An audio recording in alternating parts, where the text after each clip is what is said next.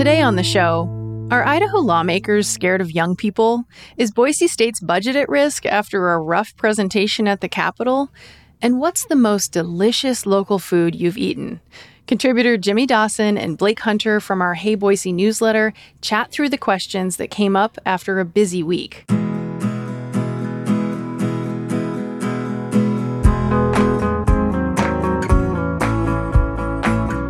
It's Friday, January 27th, 2023. I'm Frankie Barnhill filling in for Emma Arnold, and this is CityCast Boise.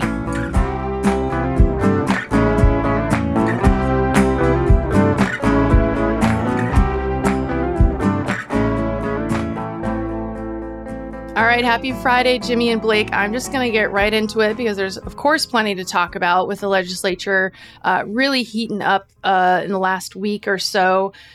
First off, Jimmy, can you talk to me about what happened earlier this week when Boise State President Dr. Marlene Tromp, she faced the Joint Finance Appropriations Committee, in other words, the place where all the money comes from, and it didn't go so well. So what happened? What were the tension points that came up?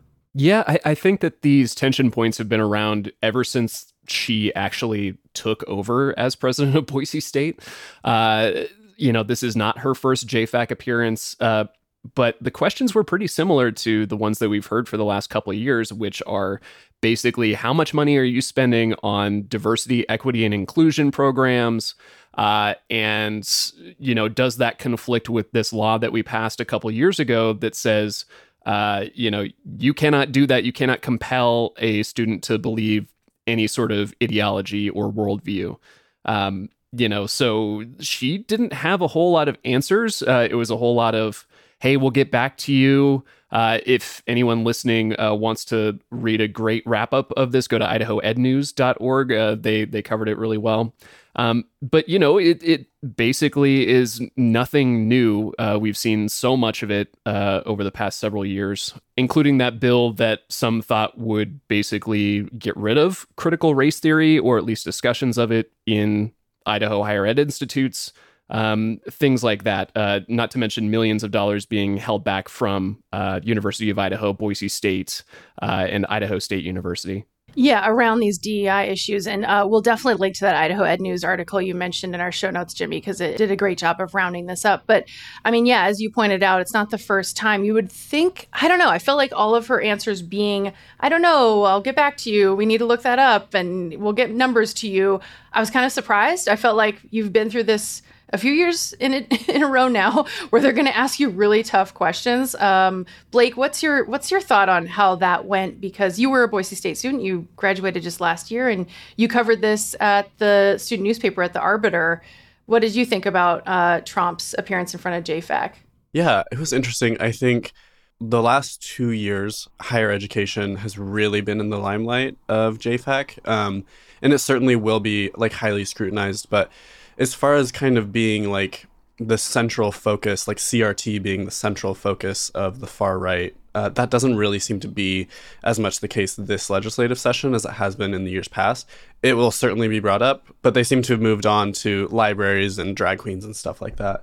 But yeah, there were several questions that were just kind of numbers based. We talked a little bit, they talked a little bit about the vehicle fleet that the university has, and they asked some questions around that. It's just the number of vehicles that the university wants to purchase moving forward, and she didn't really have any numbers on that. And then there were several other things as far as student fees, and she wasn't really totally sure about some of the protocols for elected students. And then also a big line of questioning that we will probably see continue is that the university has, I think for over a year now, been trying to hire for a vice provost of inclusion and belonging, which would be the highest office in any Idaho institution that's kind of focused on these diversity, equity, and inclusion efforts.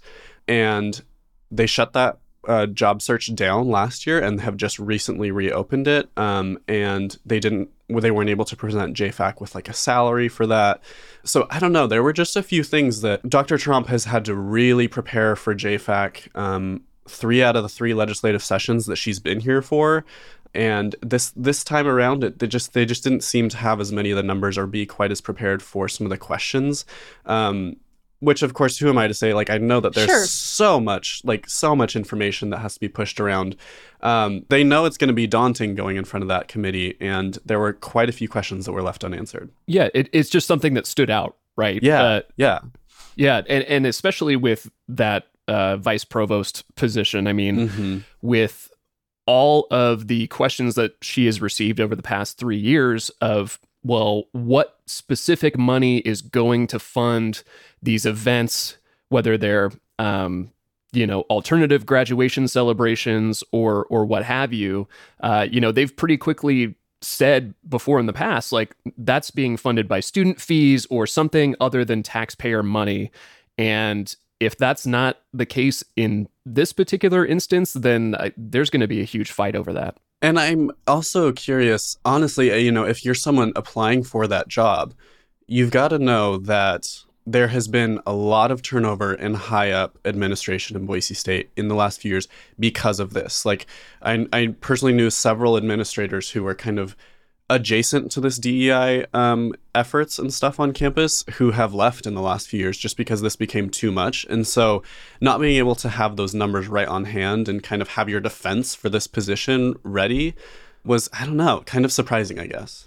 Jimmy, one of the other line items within Boise State's budget that came up was actually Boise State Public Radio, your employer, specifically Senator Scott Herndon, who's really honing in on some particular social issues. He was critical or asking questions around where does the funding come for Boise State Public Radio through Boise State. And it sounded like she also didn't have full answers for that. Unlike Idaho Public Television, which is another public media entity in the state, that is a line item that's totally separate, that the legislature funds directly, Boise State Public Radio, it's different, right? Yeah. So, we do get some state funding through Boise State University, like you mentioned. I don't know the actual dollar figures off the top of my head, but last time I checked in with our general manager, Tom Michael, several months ago, I think that figure is roughly 15 to 20% of our budget, with the majority, coming from donors, to be honest, or underwriters, advertisers. Otherwise, then you have some federal money mixed in there as well. But you're right. I mean, Boise State Public Radio is relatively sheltered under the Boise State University budget, compared to Idaho Public Television, which has its own separate bill. But this isn't anything new either.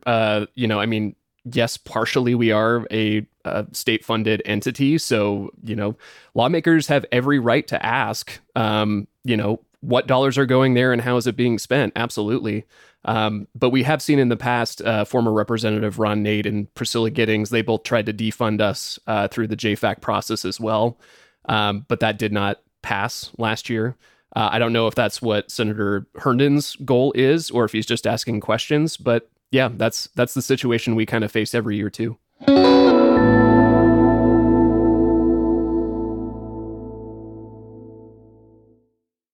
Jimmy, another thing that you are covering is around ballot initiatives that, once again, we're kind of hearing these themes that keep coming up every year. And another thing that's come up again this year is around ballot initiatives, basically making them even harder to pass.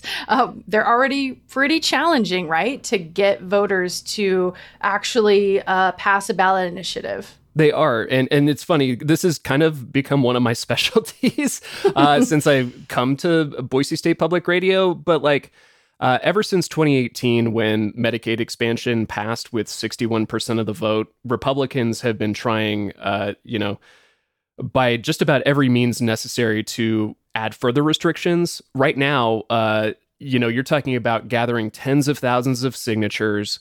And the way that Idaho's scheme is set up is you have to get a certain number of signatures from 18 of the 35 legislative districts.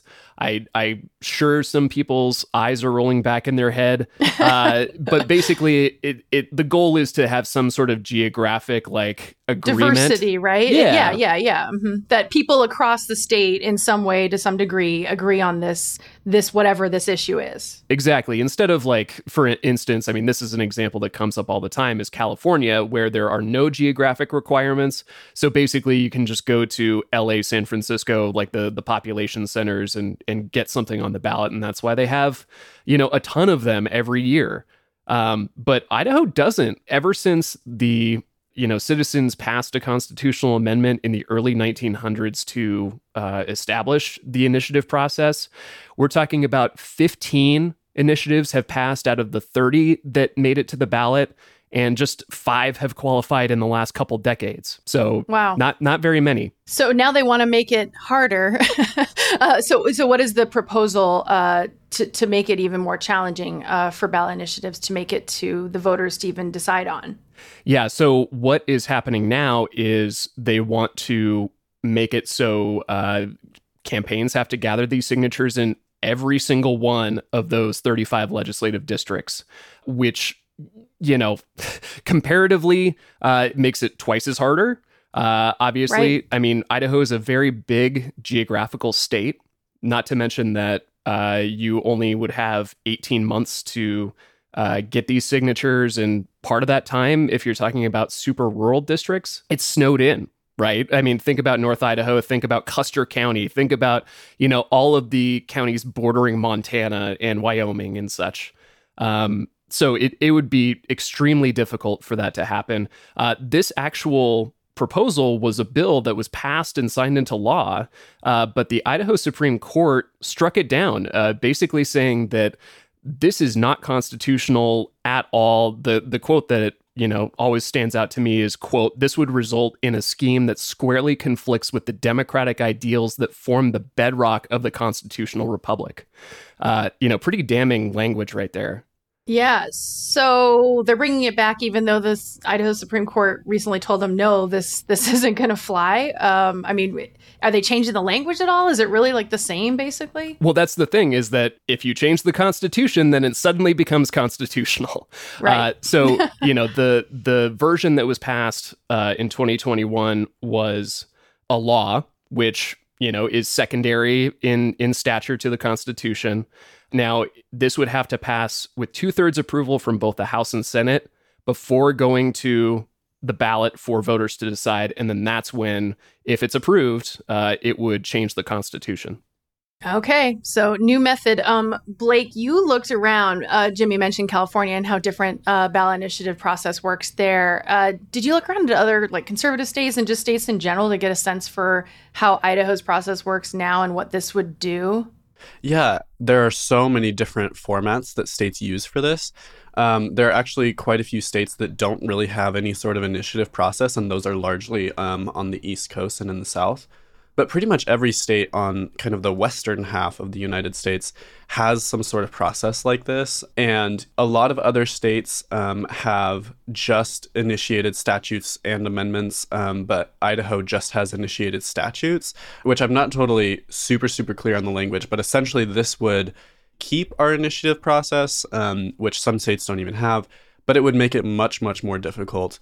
And in my mind, this is, and in a lot of people's minds, this new constitutional amendment is kind of a direct line with some of Reclaim Idaho's work as far as the Medicaid expansion in 2018.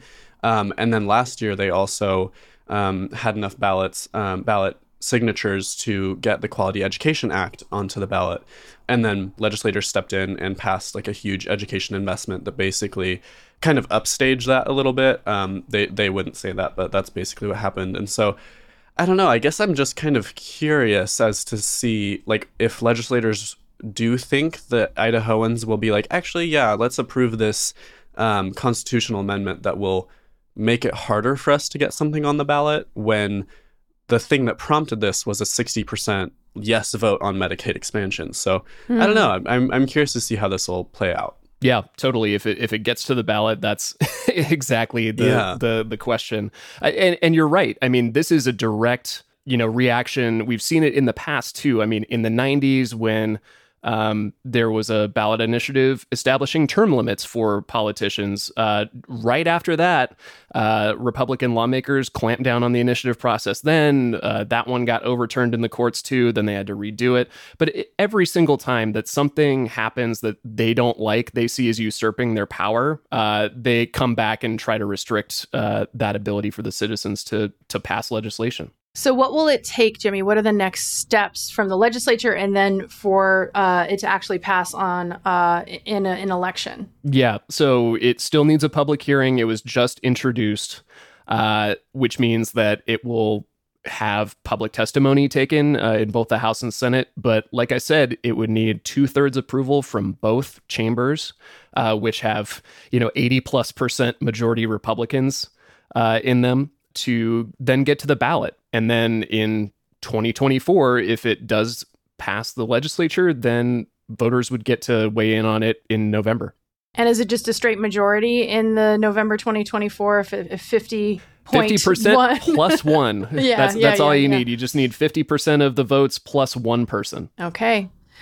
Well, to pivot to one other thing that came up, this isn't a bill or a constitutional amendment or anything like that, but they are rules around just how the legislature is operating this session. Two House committee chairs, both Republicans, have created a rule that nobody under the age of 18 can testify in those two committees. It's caused an outcry, particularly among Boise youth. We've seen the last few years, especially the youth in Boise in particular, because that's where the Capitol is located, are showing up to testify at public hearings. And so if you're under 18, you wouldn't be able to in these two committees, right? Correct. You even talked with somebody about this. So tell us about that from your Hey Boise newsletter. Boiseans probably know of Shiva Rajmandari, a Boise school district board member, first high schooler to be on the board. He signed on to an op-ed that dozens of student body presidents and other student leaders from around the state, and it's genuinely all over the state, signed on to, that was basically calling this out and saying we need to have a voice. I mean, it just feels like a pretty big power grab, really. But a lot of the explanations from these committee chairs were, we need to prioritize taxpayers. Well, a lot of us, growing up in Idaho, a lot of people get a job when they're 16 and start paying taxes right away. I know I did. Right. That FICA line item comes out of your first paycheck. And you're like, what's that? Exactly. And so it's just kind of well, that's just not true. And then a lot of it is I think it was Representative Ruskog from Nampa who said, well, we've had entire classes come and give testimony for hearings and stuff like that. And it's yeah, but probably on bills that affect youth, it's not like the legislature just passes things that are only addressed to people over the age of 18. So a lot of student leaders are really upset about this. They're circulating a petition to call on these chair people to remove these rules. In my knowledge, we haven't really seen anything like this in recent history in Idaho. So it's got a lot of student leaders worked up. And Shiva talked to me yesterday, and we kind of went over some of the questions that I had about this, and he was pretty upset about it. Yeah, and Shiva's so interesting too, because of course he's 18, so this wouldn't apply to him, but he has been testified when he was under the age of 18 in hearings, and gained some notoriety for going to these public hearings in the past. Jimmy, what do you think about this? This just seems like, oh my gosh, we're just silencing our youth. I don't know. I don't get it. Yeah, I mean, it just shows just how much power committee chair people have at the legislature, because each person runs their committee differently. And these are the choices that they have made. Some in the past have chosen to take remote testimony versus not. But even to Blake's point about people under the age of 18 being taxpayers, even before you have your first job, think about when you had your allowance and you go and buy some candy or whatever, you're paying sales tax on that. You're a taxpayer technically. So, I mean, I personally, as a First Amendment issue and access to, the legislature and your own government that you're funding, I think that it's a huge problem, because just as Blake said, they pass plenty of laws that affect people under the age of 18. And if you're affected, I think that you should be able to raise your voice and speak your mind on whatever issue it happens to be. All right. Well, before we wrap up for today's episode, I want to talk about food, because it's one of my favorite things to talk about always. And in particular, there's some fun news to share, which is that 4 Treasure Valley-based chefs have been nominated for the annual James Beard Awards. These are kind of like, I don't know, the Oscars for chefs. And these are semifinalists. Cross your fingers that at least one of them will make it to the finals. We haven't seen that. But want to shout out Dan Ansadagi of Ansats, Chris Kamori of Kin, Kibram Milash of Kibram's Ethiopian and Eritrean food, and then Salvador Alamia of Amano in Caldwell. And it's just great to see Boise chefs and Treasure Valley chefs on this list. Kibram's, I think, is a new addition. I don't think Kibram's has been nominated before, so that's really exciting. So with that in mind, like, Jimmy, Blake, what are you eating these days? What's been a meal that you've loved, or do you want to shout out any of these James Beard nominated chefs, or a chef or restaurant that you think maybe should have been nominated that wasn't? I will jump in and say I recently had kind of a pleasant discovery. I haven't been to the High Note Cafe. I think it's over on 5th Street, right next to the Flying M in downtown Boise. And they were Boise's first like all vegan full-on restaurants. And I only went a couple times pre-pandemic, and I haven't been for a couple years. And I just recently went for a Saturday brunch there. And it was so good. I don't know really what I expected, but I know that it wasn't that. And I went with like a group of 6 people, and we all just like loved everything that we had. I had like a breakfast sandwich of some sort, and I'm not vegan, but it was like, even if you aren't vegan, you should go check it out. It was delicious. I've heard that their burritos are really good. Did anybody have a burrito? Yes, someone had a burrito. And I mean, a good sign. They ate it quickly enough that I did not get to try it. So must be good.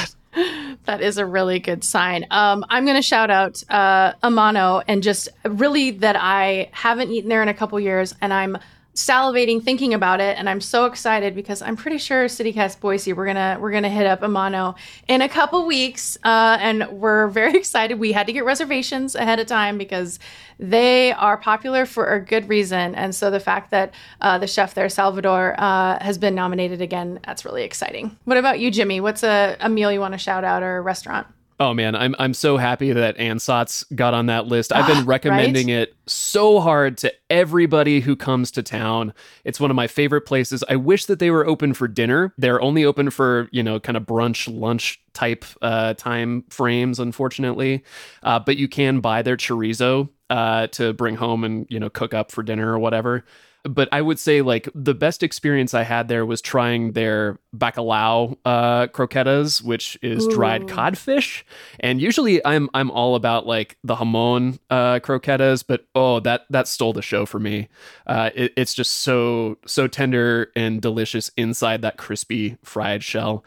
So, I would definitely say Ansats. Also, I know, sorry, Boise, but one of my other friends' restaurants, Black Cypress up in Pullman, made the list for best service. So shout out to Black Cypress as well. If you're ever up in Pullman, please go. Nice. Okay, so Moscow Pullman, folks. Yep.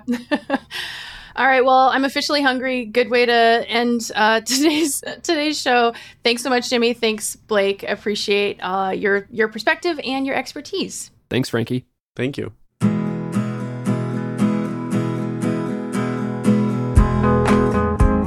Okay, that's all for today here on CityCast Boise. Our music is by All the Kimonos and local band Up Is the Down Is the. The show is produced by Evelyn Avitia. This week we had extra help from Natalie Rivera and Noah Snyderman. Blake Hunter writes our Hey Boise newsletter, which you can get in your inbox for free every weekday.